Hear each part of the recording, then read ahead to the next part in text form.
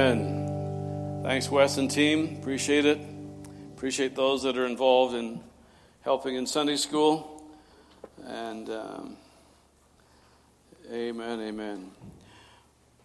What we're looking at doing on Tuesday night, coming, not this one, but the following one, is we're actually seriously looking at the new Alpha program. And our concern is that we would love our church to be familiar with how to lead someone to Christ, and how to help them and disciple them in the ongoing days from that decision.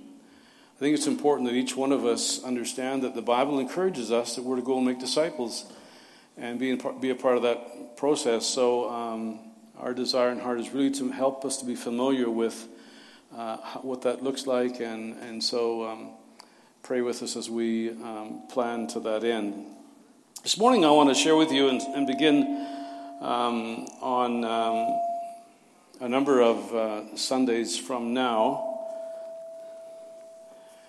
Is it because I'm standing below that speaker, or? Oh, thanks. I want to share with you a number of the prayers of the Apostle Paul, and looking at one today in the book of Ephesians. And leading up to the verses that will be on the screen, this is not there, but in Ephesians chapter 3, Paul is speaking, and he's saying here that, let me start to read at verse 8, if you've got your Bibles, Ephesians 3:8, because these are not on the screen. To me, the very least of all saints, this grace was given to preach to the Gentiles the unfathomable riches of Christ, and to bring to light what is the administration of the mystery which for ages has been hidden in God who created all things, in order that the manifold wisdom of God might now be made known through the church to the rulers and the authorities in the heavenly places. This was in accordance with the eternal purpose which he carried out in Christ Jesus our Lord, in whom, notice here now, in whom we have boldness and confident access through faith in him. Therefore I ask you not to lose heart at my tribulations on your behalf, for they are your glory. And so the Apostle Paul is writing here to the believers at Ephesus and talking about the presence of God in our lives and how we can come boldly before God. And so what I want to talk this morning about is praying with power. Praying with power. Father, I thank you for your word. I thank you that we have this privilege of freely reading it, having it in our possession, being able to read it, study it, meditate on it, allow your Spirit to speak to us. And so this morning I ask you to help us as we share, and help us all as we listen, because you, O God, by your Spirit, have a specific word for every person here in this room. Encourage us, challenge us. Let your word be open to us by your Spirit, that we might glean something from it that would strengthen our life, strengthen our prayer life, and encourage us in the days and weeks and months and years to come, should you tarry. Bless your word now, I pray, in Jesus' name. Amen. Amen. So Paul says in verse 14, and here's where we'll begin this morning. Because of what I just read, he says, "For this reason I bow my knees before the Father." And Paul is saying, really here, he's saying, I pray that out of the glorious riches, and you'll see it in the next verses, out of the glorious riches, he may strengthen you with power through his Spirit. From verse 14 down to verse 20 and verse 21, we're going to see a repeated word a number of times. Power, power, power. So we're going to talk about how do we learn to pray with power, with passion, in a way that we would grow in our intimacy with God. Now, how many of you would say, I absolutely believe in the power of prayer? How many? Okay, let's now you put your hand down. No, let's complete the sentence and see if we put our hands up again. How many of you believe in the power of prayer and yet probably don't pray as much as you should? Wow. We believe in it, but perhaps we don't pray as much as we should. And that's probably the response of every one of us if we're really honest before God, right? We probably don't pray as much as we should, even though we believe in the power of prayer. Why is it then that we know that we have a good God who answers the prayers of his children, and yet we don't pray as we know we should? Why is that? I think there's probably several reasons why. Some people honestly don't really know how to pray. And maybe they feel intimidated by the thought of prayer, and so lack confidence in knowing that, are we doing it right? I heard somebody else pray, and I don't know is this the right way? And some people, and some of you, may actually get bored while you're praying. Have you ever fallen asleep while you've been praying? Have you ever fallen asleep while you've been having your Bible reading and devotions? Anybody? Well, I know I have. Been really tired and late at night. I'm thinking, I just need to read some scripture. And you're reading away, and pretty soon you wake up and you don't know what you read.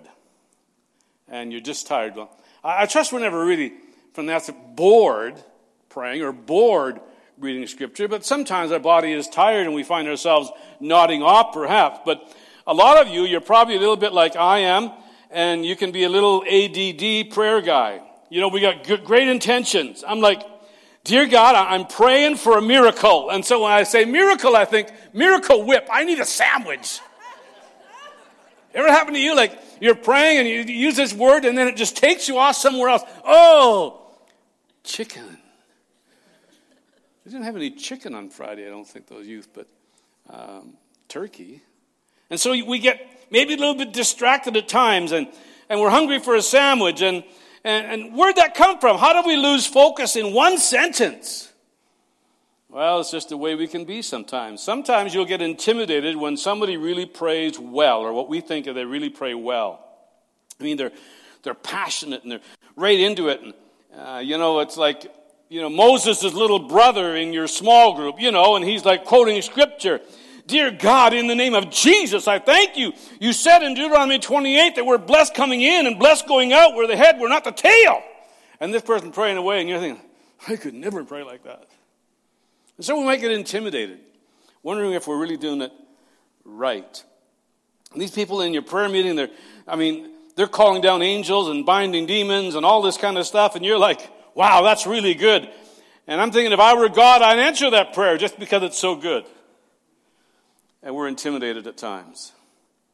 So what I want to do over the next couple of weeks or a few weeks is really let God do a work in us to teach us and move us to pray with power and with passion.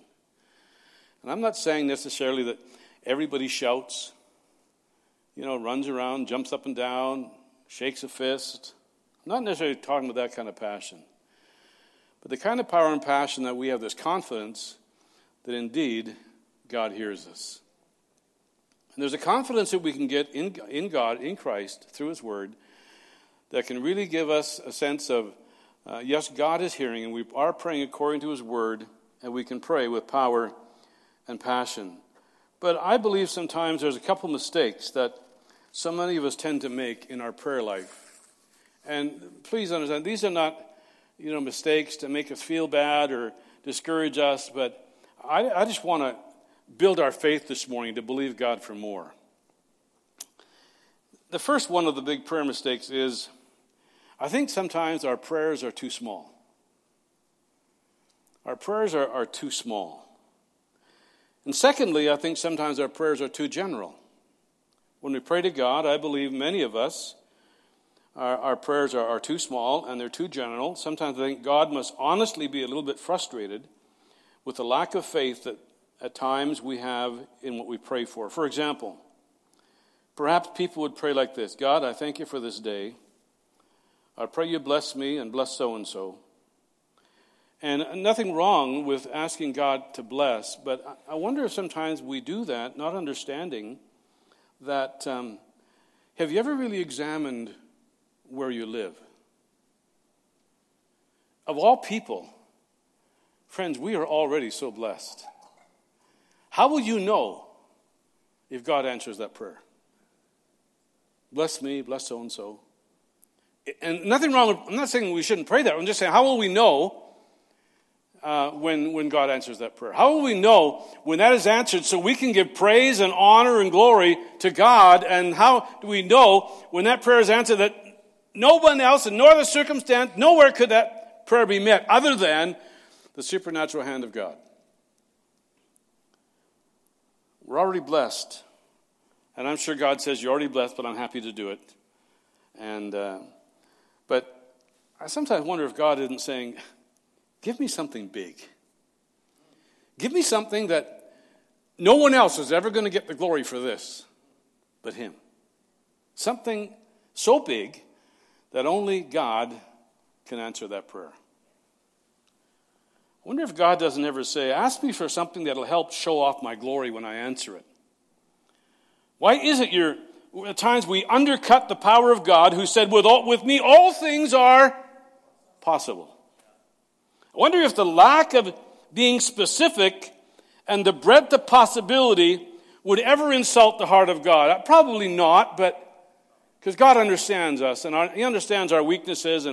But I'm wondering if God, because I think sometimes God has said to me, I could do so much more if you would just ask me. Because Scripture says we have not because we ask not. Just ask him. So oftentimes maybe we pray very small and very general prayers, and I'm going to encourage us to pray big and specific prayers, because general prayers don't move God to specific action. I want to say that again. General prayers do not move God to specific action.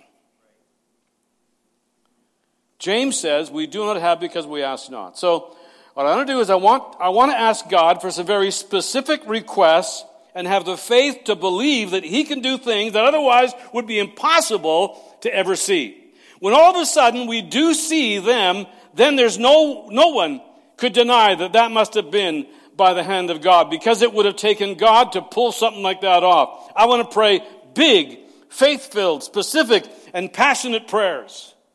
Big prayers. Let me give you an example of one such prayer.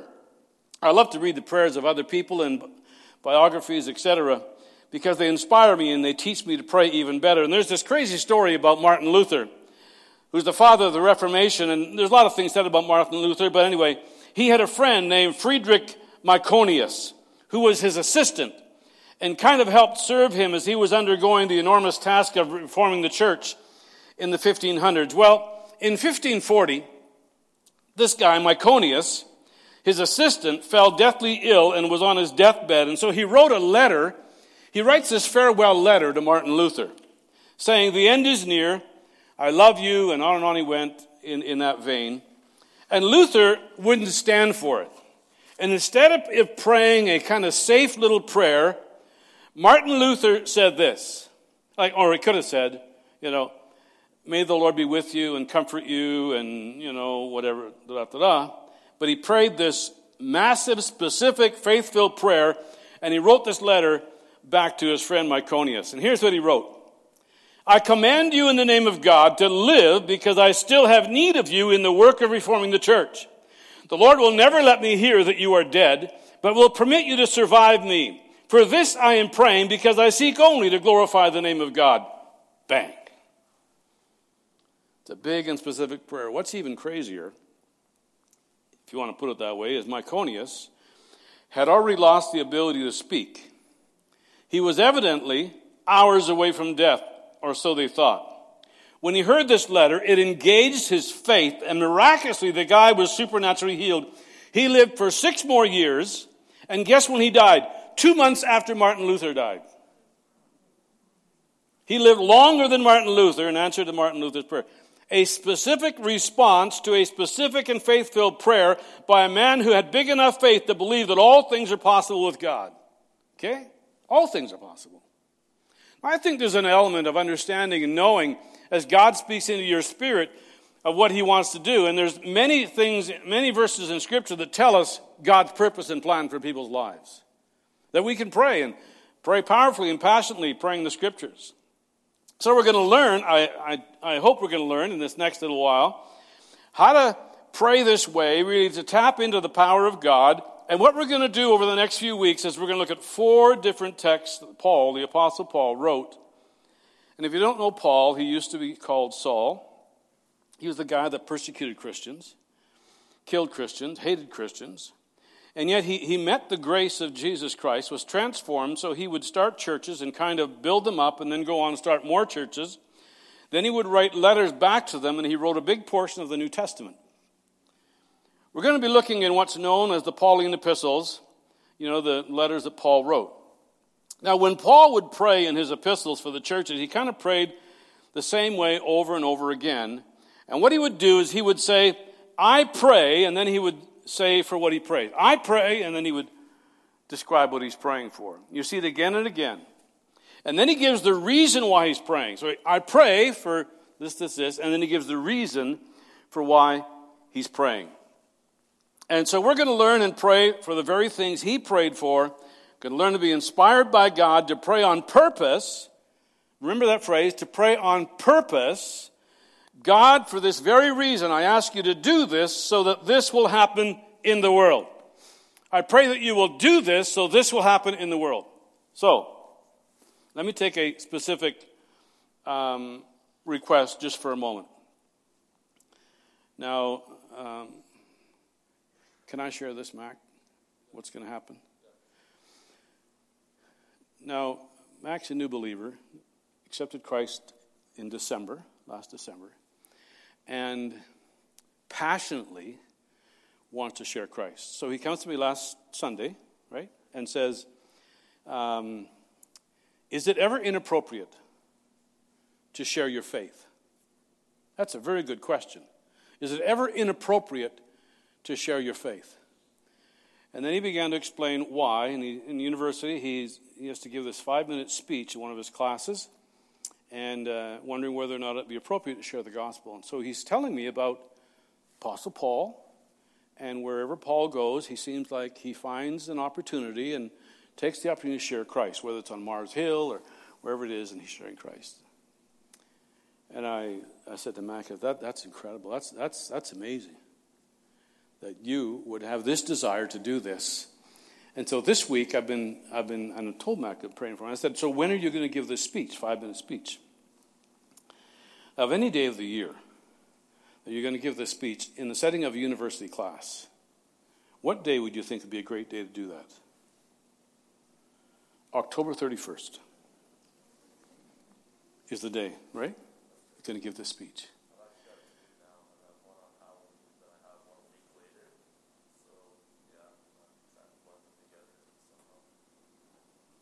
Amen. So, a specific way to pray as you hear of somebody who's involved in something or doing something. And so, now let's just do a little exercise here this morning. What would be a great specific way for you to pray for Mac as he shares on October 31st a 5-minute speech that shares the God? What are some specific things that you'd want to ask God for that as are answered? Only God can do that. Not a general prayer. God be with him, help him be happy, whatever. What are just speak out loud. What are some specific things that you would pray? Speak out really loud, because I can't hear that well. That they would be receptive to what he has to say. That they would be receptive to what he has to say. And then, let's go even more specific. So that they would ask for fruit. That there will be fruit. And what would that fruit look like?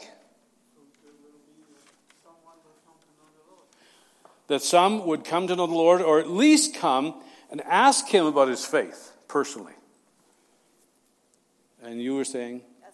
Same thing. So, as we begin to pray, and we pray, let there be an obvious anointing of the Spirit of God on Mac, that there's no nervousness, but there's a boldness to share his faith. And even as Scripture says, that he will give us the words to say when we speak. And that the words would touch the hearts and transform the hearts, and let the minds and hearts be open and receptive to respond, as you say, the fruit, respond to the gospel, and talk with him afterwards, that there might be some who would commit their lives to Jesus Christ. And others who maybe have been a little shy in their faith would be encouraged to be more bold in their faith. And I'm sure you can get more and more specific and even bigger prayer than that. Let's believe the professor, whoever the professor is, doesn't. Have you ever seen the movie God's Not Dead? It's a good thing too of students who are, a student in particular who is being challenged by the professor with their faith, and what an arena. So we're going to learn, we're going to pray and tap into the power of God, become passionate, and believe God for something that we can't do. Only God can answer, and only God can get the glory. And so Ephesians chapter 3, verse 14, Paul writes this prayer around AD 60 from a Roman prison in the church to the churches in Ephesus. And he starts his prayer this way. Notice in verse 14, for this reason I do. I do what? I kneel before the Father, from whom every family in heaven and on earth derives its name. So he says, for this reason I kneel. Now, when we pray, it's important to know you can pray in any posture you feel comfortable in praying. You can pray standing, you can pray sitting, you can pray laying down, you can pray walking around, you can pray driving. But I suggest if you're praying driving, you follow the scriptural mandate and watch and pray. And so, you want to be observant what's going on. Don't close your eyes when you're driving. But you can pray kneeling. What's interesting is, for a Jewish man, the most normal way to pray in Paul's era was to pray standing with their palms lifted up towards heaven. So that was the normal Jewish way of praying, standing with their palms lifted up towards heaven. Now, in this particular case, Paul decides to kneel before God in prayer. I would encourage us to vary the postures. I do it all the time based on the intent, the heart, the need of the prayer. For example, when I kneel before God, there's something in me that just says, God, I'm giving you due reverence. I'm worshiping you. I'm acknowledging my own weakness. I'm acknowledging your strength. And kneeling is a great way to do that. It's a way to show reverence. Not the only way to show reverence, but it's a way. I think sometimes we need to go back to the days of the kneeling benches in churches.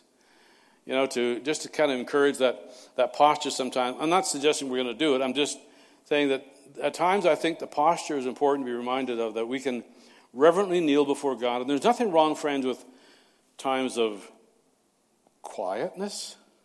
We don't always have to be, jumping off the limb of a branch. I mean, we can be quiet at times, and there's some. Remember when I was in Montreal some time ago visiting with the district, and it's interesting where you go into some churches and these old cathedrals, they sort of just command silence. You notice you walk in there and just like, got to be quiet in this place. Now, I don't know why that is. Maybe because of the architecture or whatever. It just seems to be that way. And so sometimes you just want to kneel. Sometimes you want to stand. Sometimes maybe you want to walk around. Maybe lie down. Maybe sit. Whatever. So the posture is in some irrelevant in the sense other than there are many postures to pray. And when there's something, that's really deep on my heart, and I really am petitioning God, sometimes I just kneel because I need to kneel and not look around. I don't want to be because when I walk, obviously I have my eyes open. I don't want to be distracted by anything as I'm just really endeavoring to focus and concentrate. And so there's just these different postures. But here Paul's saying, for this reason, and you can read the reason prior to those verses, for this reason I kneel before my Father. And he says, I pray. He says, I pray that out of God's glorious riches. Wow. I pray that out of God's glorious riches. Let's stop there for a moment. Out of his glorious riches. When Paul is praying, he's recognizing that his heavenly Father has every spiritual blessing in heavenly realms available to you and I, his children. Every spiritual blessing available. I'm praying to a gloriously rich God. I pray that out of his glorious riches, Paul said that, and then he says, I thank my God and the Father of our Lord Jesus Christ, who has blessed us, in Ephesians 1:3, he says, blessed us with every spiritual blessing from the heavenly realm. He's saying God has already made available to us every possible spiritual blessing in the heavenly realm. This is the God to whom I pray. Now, if we just think about that for a moment, we're not praying to some dead, cross-legged Buddha, which really interests me. When somebody hits their thumb with a hammer, they never say, oh, Buddha, but they say, anyway, we're not praying to some dead idol or some figment of somebody's imagination or even studying and humming as you gaze on your navel. We're not doing any of that kind of stuff. We are absolutely praying and talking to a God who has every. Now, in the Greek, the word every means every. Right? Every spiritual blessing. Now, is there anything that God cannot provide out of the word every? Every. So here's the God whom we're praying to. We are praying to a God who has access to these glorious riches, everything available. So he says, I pray that God, out of his glorious riches, and when he comes out of, they're never diminished. Okay, not like withdrawing from a bank where now it's getting lower and lower. Their out of is never diminished. So he says, my God, Philippians 4:19, my God will meet all of your needs according to his glorious riches. There's that word again. His glorious riches. We serve an infinitely spiritually rich Heavenly Father, and yet so many of us are living like spiritually impoverished children. We serve a God who has every spiritual blessing available to us in the heavenly realms, and he desires to give those blessings to us, and we're often praying small and general prayers. Myself at times included. So we ask specific, faith-filled prayers, and God, I believe, delights in blessing his children with every spiritual blessing from these heavenly realms. Paul says, I pray that out of his glorious riches that he may do what? That our God may strengthen you with power. That our God may strengthen you with power. He may strengthen you with power. Power through his Spirit in your inner being. Now, why did he pray that? So that Christ may dwell in your hearts through faith, he says is the reason.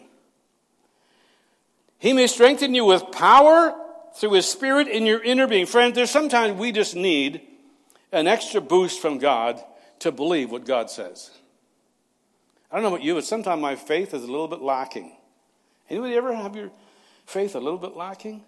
And we need this extra boost, you might say, with the Holy Spirit in us to give us this power and extra boost to believe in what God has said in his word. So that he may strengthen you with power. The Greek word translated as power is the same word we get dynamite from, dunamis, and it means the explosive, miraculous power of God. It's not like human power, but it's the power of God. I pray that he may strengthen you with dunamis, supernatural power. Friends, it's available to you and to me. It's available. I desperately need the power of God in my preaching. I need the power of God in my task as pastoring. I need the power of God to overcome temptation. I need the power of God to stand strong against spiritual opposition. I need more than I have in the physical realm. I need spiritual power. I need his help. I'm a weakling without it. And we all need his help. So Paul says, I pray that out of his glorious riches, that my God would strengthen you with dunamis, power. It's available to you, and yet so many are not tapping into what's available to us. Trying to get by on our experience, our own, fleshly knowledge, which at times is beneficial and helpful. But, friends, I came to tell somebody here this morning, there's power available to you through the Holy Spirit out of the glorious riches of God. Somebody here needs to hear that. And as you're hearing it, there's something igniting in your spirit and igniting your faith. In verse 16, verse 18, see, God will, if we call on him, God will answer. Paul says, I pray not that you'll be blessed and saved, but that you'll have power so the presence of Christ may dwell within your heart. Notice verse 16. I pray that you, being rooted and established in love, may grant you the riches of his glory, be strengthened with power through his Spirit in the inner man, 17, so that Christ may dwell in your heart, that you, being rooted and grounded in love, may have what? May have power.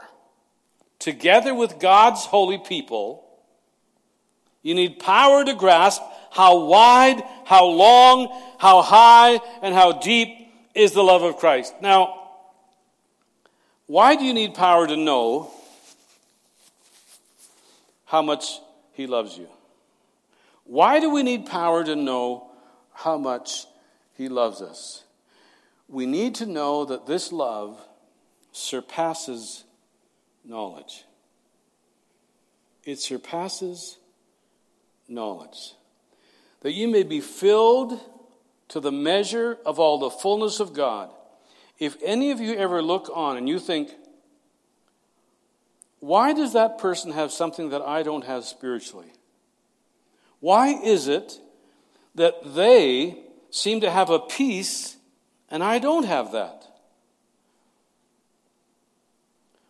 Why is it that they seem to have this overwhelming assurance that everything is going to be okay? Why do they seem to have something that I don't have? The answer might be because they do have something you don't have. They have all that God has available to them, and it comes from a supernatural understanding of the love of God. A supernatural understanding of the love of God.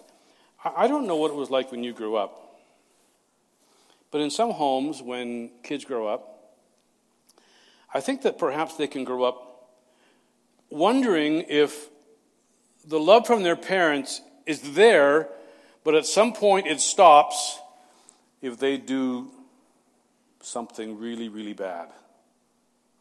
At what point would that love seem to cease? Other kids are raised in homes that it did not matter what they did, thought, whatever. They always, always, always knew their parents would love them to the end. There is a difference in behavior in the child who may question the depth of their parents' love to the one who never questions their parents' love. There's always acceptance. There's always love. There's always forgiveness. There's always an embrace. Always, always, always, always, always. Friends, sometimes we do not understand how much God loves us.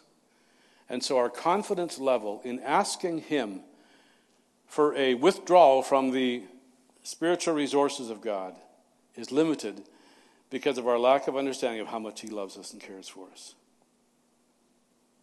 Have you ever wondered if God loved some other believer more than you? Well, maybe God just loves them better. They're just, living better. They're doing this better. They're whatever better.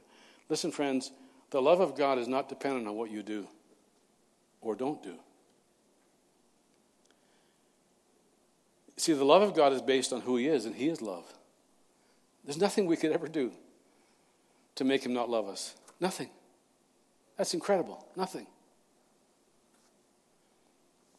I remember as a kid, and my brother and I, we thought for sure our father didn't love us very much, loved our sister more. She was youngest, she was the only girl, and she was the coat of many colors girl, whatever. And so we just thought that we'd be better off if we went and lived on our own. So we made plans, and we were like 13, 14. We're going to launch out, and we're going to do this thing called life on our own. So we found an old rowboat, had holes in it. We patched it with tar and plywood patches and everything else, and found ourselves a couple of oars, and we got some staple food stuff together and snuck it away and kept stashing it, so we get some food together without anybody noticing it missing from the kitchen. We knew where my dad kept his cash because he always operated with cash, never wrote checks, and until later on in life. So we knew where he had money, so we went to where he had money, and we took $20. We thought that would last us for a long time. So we got this boat. We lived by the Columbia River, so we hauled this boat one late afternoon, early evening, down to the Columbia River, there in Castlegar where we lived. Loaded everything into the boat, got the paddles in the boat, and my brother was in the boat, and I was just ready to shove off when we heard this terrific screaming up on the bank, and there's my mother. My sister fainted on us, and so now you can't. I mean, there's your mother. We had no axe to grind with our mother. There's your mother crying and yelling and pleading, and you can't go then. I mean, that'd just be totally against motherhood and apple pie. I mean, that's just not. So we brought everything back in, and if we'd have launched that boat in Columbia River in Castlegar, we'd have headed down towards Trail, BC, where if you know the river at all, there's the Waneta Dam. And if you ever make it past there, which you're not, there's more dams as you go down into the United States. And, we had no life jackets. A couple of foolish kids. I'm sure it was my brother's idea. But anyway,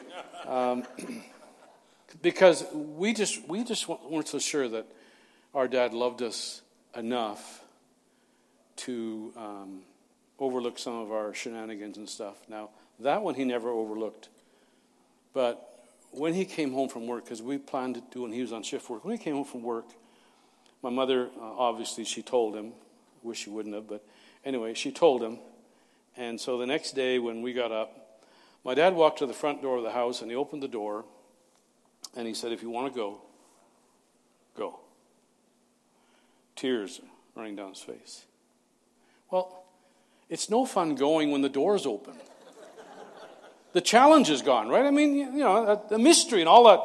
So, of course, we never went, and we snuck the $20 back into the wallet, and so he never knew. I don't think he knew, and maybe I'll ask him in heaven when I get there, but put the food back in the cupboard. And he tanned our hide as we deserved. But when he said that, tears coming down his face, I knew my dad loved me. He was willing to open the door and say, "If you want to go, go. But you don't have to sneak around, whatever." And sometimes when we come to our Heavenly Father, we wonder, we've done some things, we've thought some things, whatever. What will be God's response to us? And sometimes we wonder if God really loves us. I want to tell you, there's times we need the power of the Holy Spirit to assure us that our Heavenly Father will love us regardless of what we've done. I don't know what you've done. Well, some of you I do, but no, I don't know what maybe is hindering you from believing God that He has given you access to His glorious riches because of His great love. I don't know what's holding you back from that, but I want to say there's a power of the Holy Spirit that is yours, that is available to you to help you to understand the depth and the breadth and the height of the love of God for you.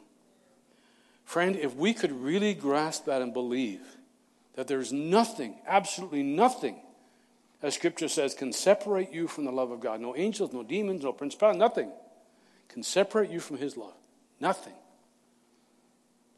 There will be no hesitancy in us coming with big prayers and specific prayers to a God who we know loves us in spite of what we may have done. It's an amazing love. And it's that kind of love that will release the power within us to believe and trust God. And so we cannot naturally understand God's love. It must be supernaturally revealed. Our finite minds don't have the capacity on our own to comprehend just how much God loves us. That's why perhaps parents, one of the most important prayers you can pray for your children is that God would give them the power to understand how much He loves them. God, give little Johnny and Susie and whatever their names are, God, give them the power to understand how much you love them, and help me to be an example of that love to them. Help me that they see that kind of love in my life. And suddenly when their approval comes from God, they don't need approval from their peers. They're not sucked into the temptation of the world, but they stand strong out of the approval of God. They're not living for the approval of people, as so many of us have done for too long. They already have the approval of God.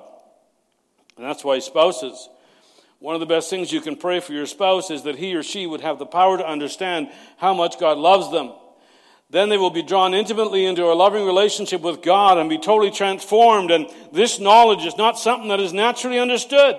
It has to be supernaturally revealed. That's why any time that I try to talk about the love of God, I fail miserably. I do not have the vocabulary, nobody does, to give God's love true justice. As the songwriter said, if we had ink from the ocean, he could never write all about God's love. We can't fathomably understand it without God helping us.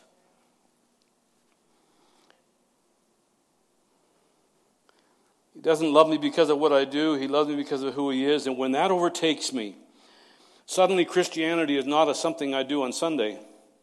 It's the essence of who I'm called to be. I'm a Christ follower.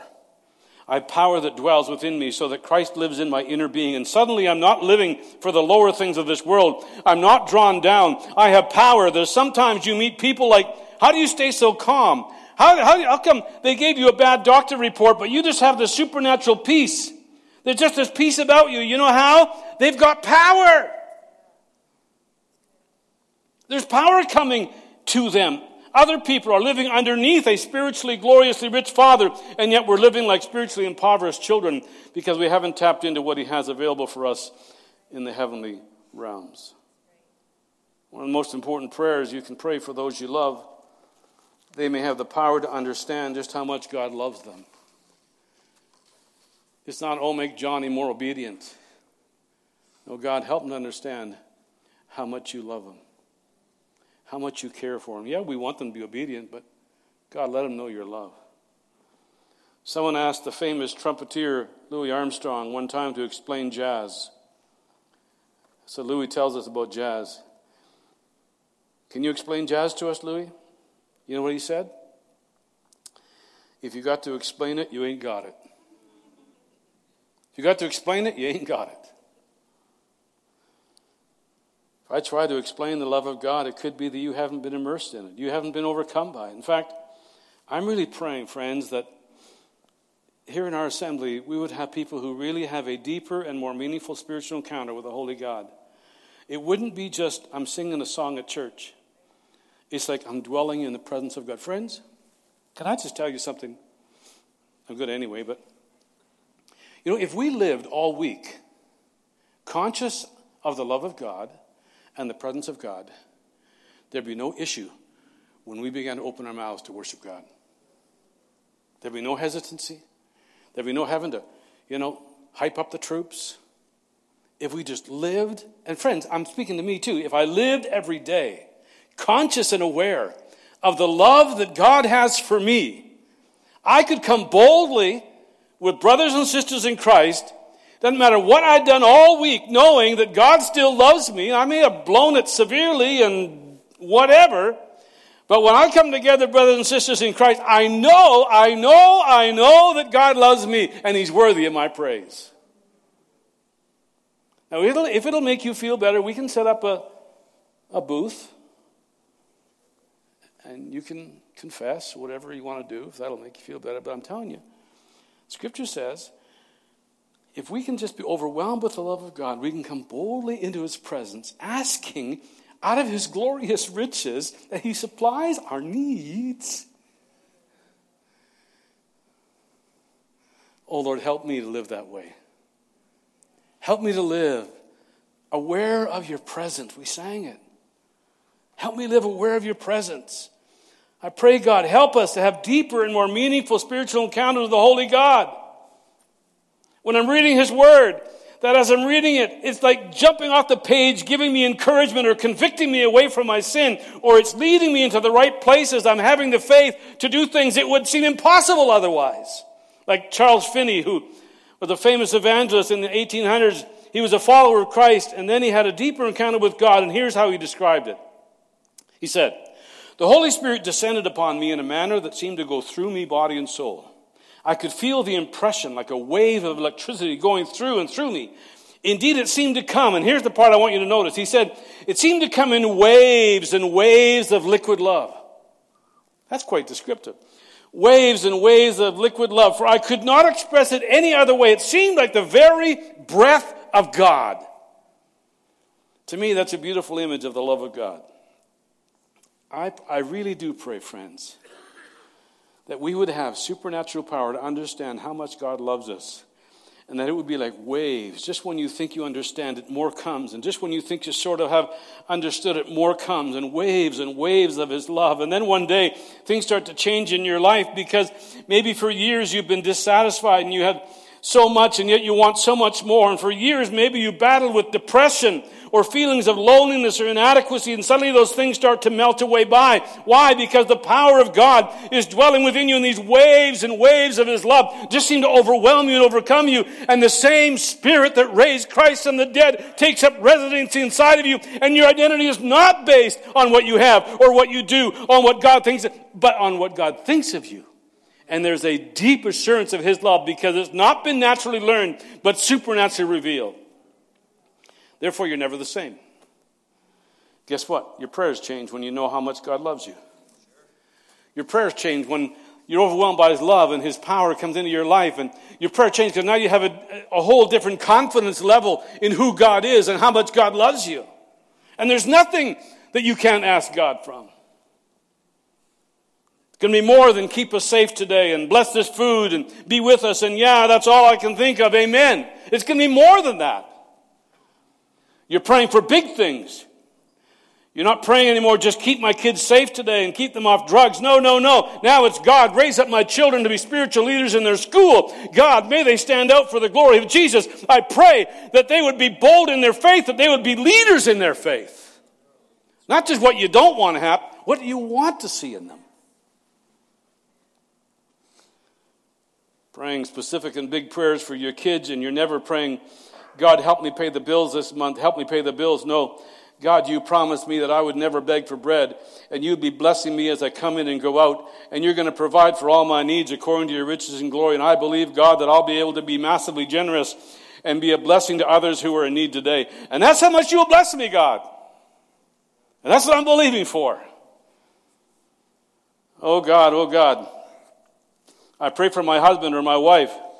They're a jerk. Make them less of a jerk if you can. No. God, touch the heart of my spouse. I pray they would bow their knee in full surrender to your Son, Jesus.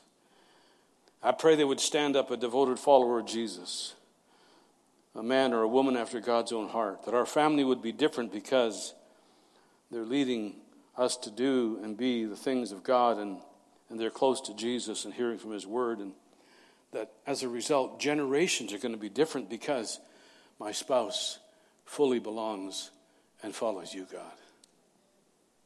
What are we praying for our family? What specific? What big prayers? Pray big prayers. Pray specific prayers. Believe in a God who says all things are possible with me. And your faith grows and it grows and it grows because you have the power of the risen Christ dwelling within you. Let me show you how Paul wraps this thing up. He basically says that you may be the full measure of all that God has for you. That you may be the full measure of all that God has for you. Wow. Sherry, that you may be the full measure of all that God has for you. Nothing less. Josh, nothing less, but the full measure of what God has for you. Don't go for anything less. Paul prays the full measure.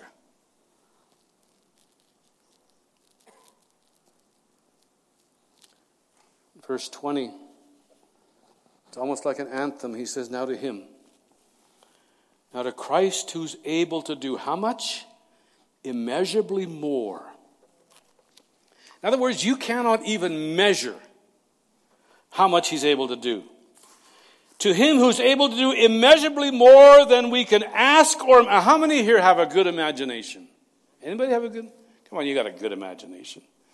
If you just give yourself some time to think and imagine, your imaginator really works well.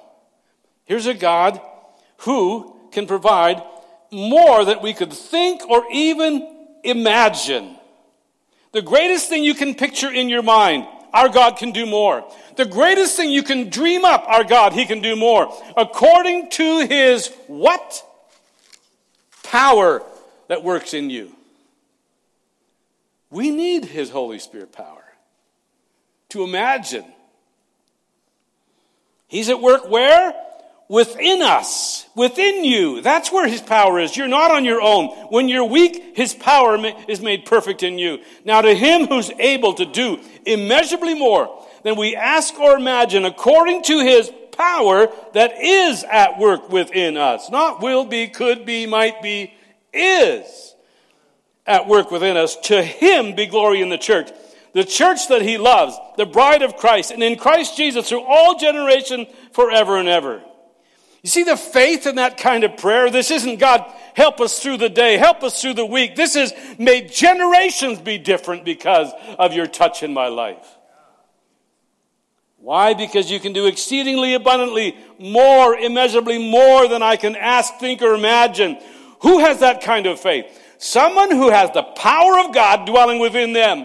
I believe with all my heart that our church will be filled with people who've been touched by the power of God and have the faith to believe big things and bigger things for God to do that is impossible with man. And as he does, we're going to tell everybody. Like the old black preacher was preaching in the southern states, and he was praying for some guy, and he said, anoint him with the oil of gladness, and anoint him with this oil, and then anoint him with that oil, and then he said, and then set him on fire. I'll tell you, folks, people will come to see a fire. And you get on fire for God, and they'll come to watch you burn. Come on, as you were a kid, a young person, you heard the fire truck in your small community, wherever you went. Where did you follow the fire truck? I did it all the time. First pastorate in Yukon, there's a fire truck or an ambulance. Man, I was going to see what's going on, and maybe I could help. Maybe I could talk to somebody. One day I went and followed a fire truck. It wasn't too far from the church, and there was a hotel and a bar burning down. I pulled up in my van. They loaded it with booze. Pastor, would you help us save this liquor? Sure, put it in my van. I parked it in the church garage. Sat there for 3 or 4 days till they finally told me what to do with it. It was still full when they came and got it. Don't worry. People will watch. They want to come to see a fire. They want to come to see what's happening. They want to come where there's life, where the power of God is evident, not something man-made, but where the power of God is evident. And I want to tell you, that power lives in you.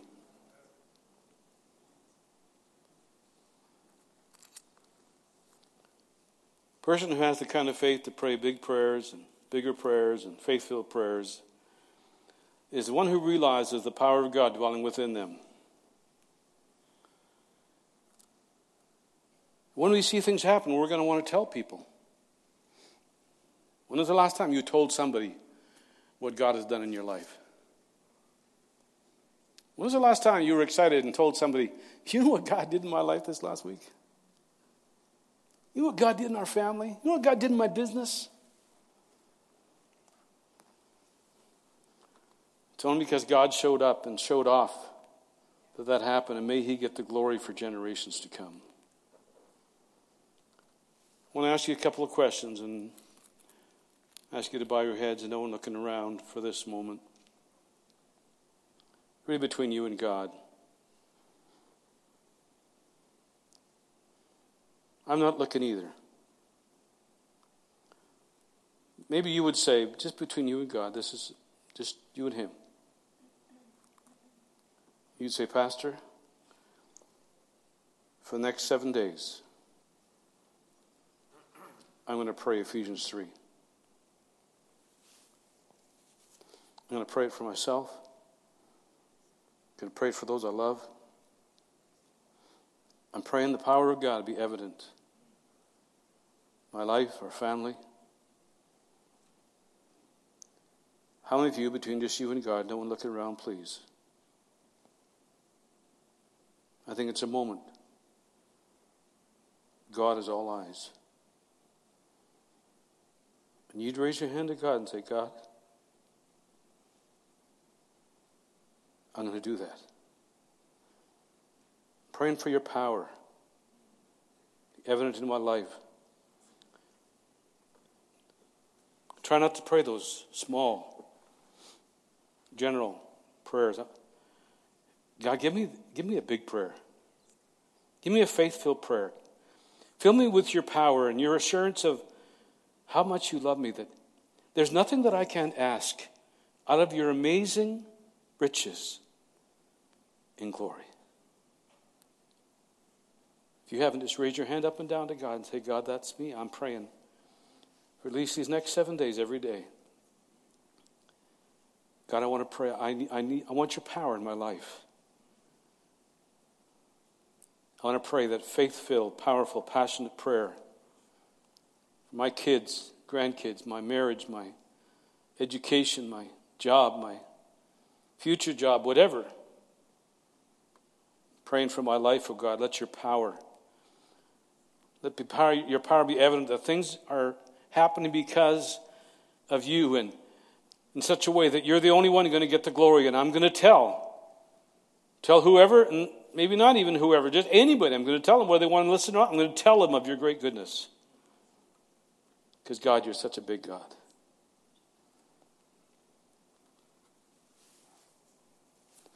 Maybe there's something big you want to ask God for.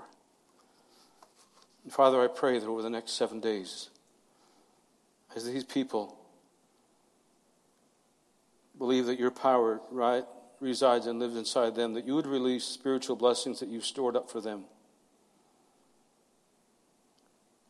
Things that you're ready to give us in heavenly places, and we begin to see the reality of your power in our daily life. God, I pray for those that we love, that they would have the power to know how much you love them. And they may not be serving you right now, but God, I pray that they would know how much you care, how much you love them, and how much you love them through us and how we live our life. God, I pray for those who are going to believe for the impossible. I ask, God, that you would continue to build their faith, that all things are possible. And when they hear those little voices that say, God doesn't care or God won't do this, that, Lord, we just continue to believe in faith.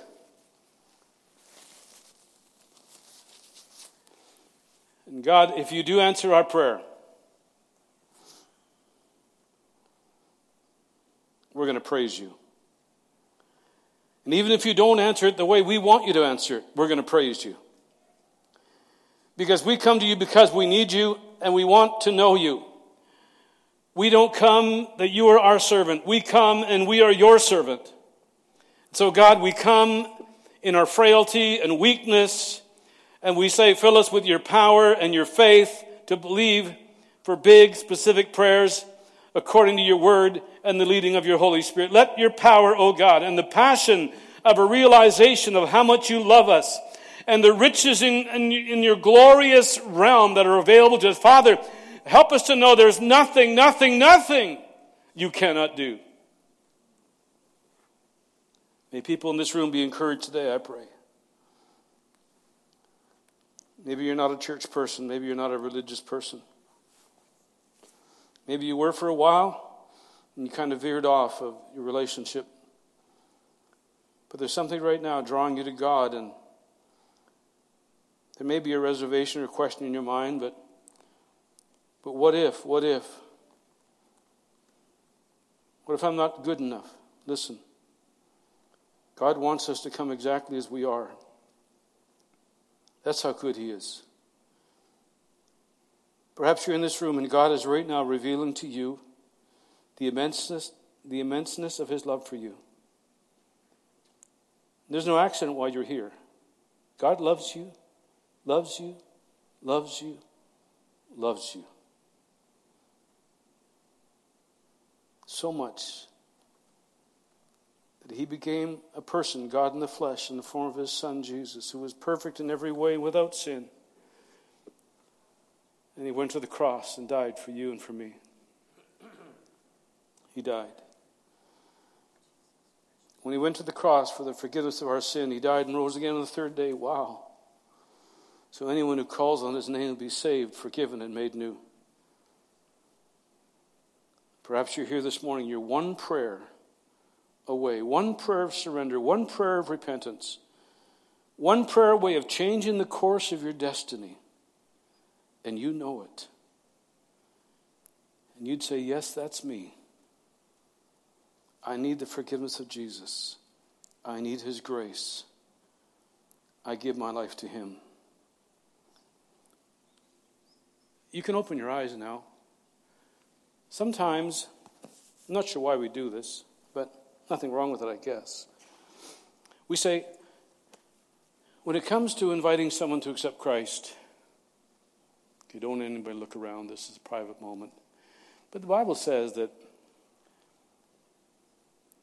if we confess him before men, he'll confess us before the Father. And if we don't, he won't.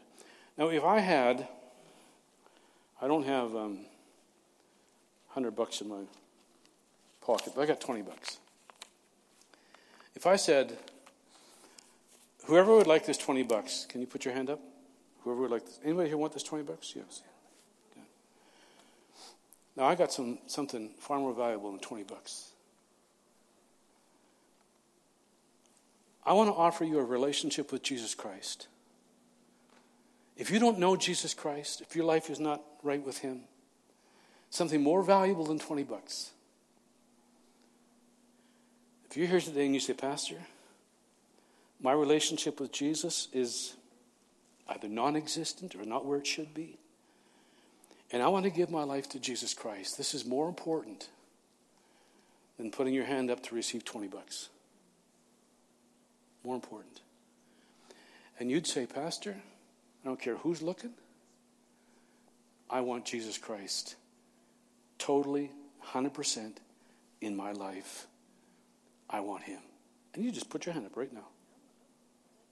Yeah. Wow. Wow. Wow. Why should we be ashamed of asking for the greatest miracle of life? Have Jesus Christ 100% in our life.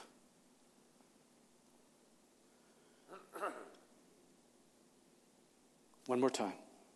How many? Now everybody else. No, keep them up. Keep them up. Everybody else, I want you to be. Can you see these hands? Can you see this? 100% we want Jesus Christ. So therefore, there's something powerful of praying for one another together, that we might be to the glory of Jesus Christ. Not to us, but to him be all the glory. Not to Northwest Family Church, but to the Church of Jesus Christ, the bride of Christ. To him be the glory forever and ever. Father, I thank you for every person here. And Lord, the commitments and recommitments that were made this morning, you know every heart. And as we've expressed it to you, God, this is our desire. I pray, God, that this week would be a week filled with your power, your presence, and your passion in every person's life. May the times that we spend with you throughout the day be graced with an amazing sense of your presence and a revelation of how much you love us and how much you care about us and how much you want to give to us out of your riches and glory. Oh God, help us to live our lives completely, totally, unreservedly for you. In Jesus' name. And everybody said, amen, amen. Before we sing this song in closing, may the Lord bless you and keep you. May the Lord make his face to shine upon you, be gracious to you, lift up his countenance on you, and give you peace. In Jesus' name, the Father, Son, and Holy Spirit. Amen, amen, amen. Before we exit, will you stand? Wes has got a song I think we're going to sing, and let's just sing it in worship to the Lord. No, you don't have a song? I guess we're not going to sing.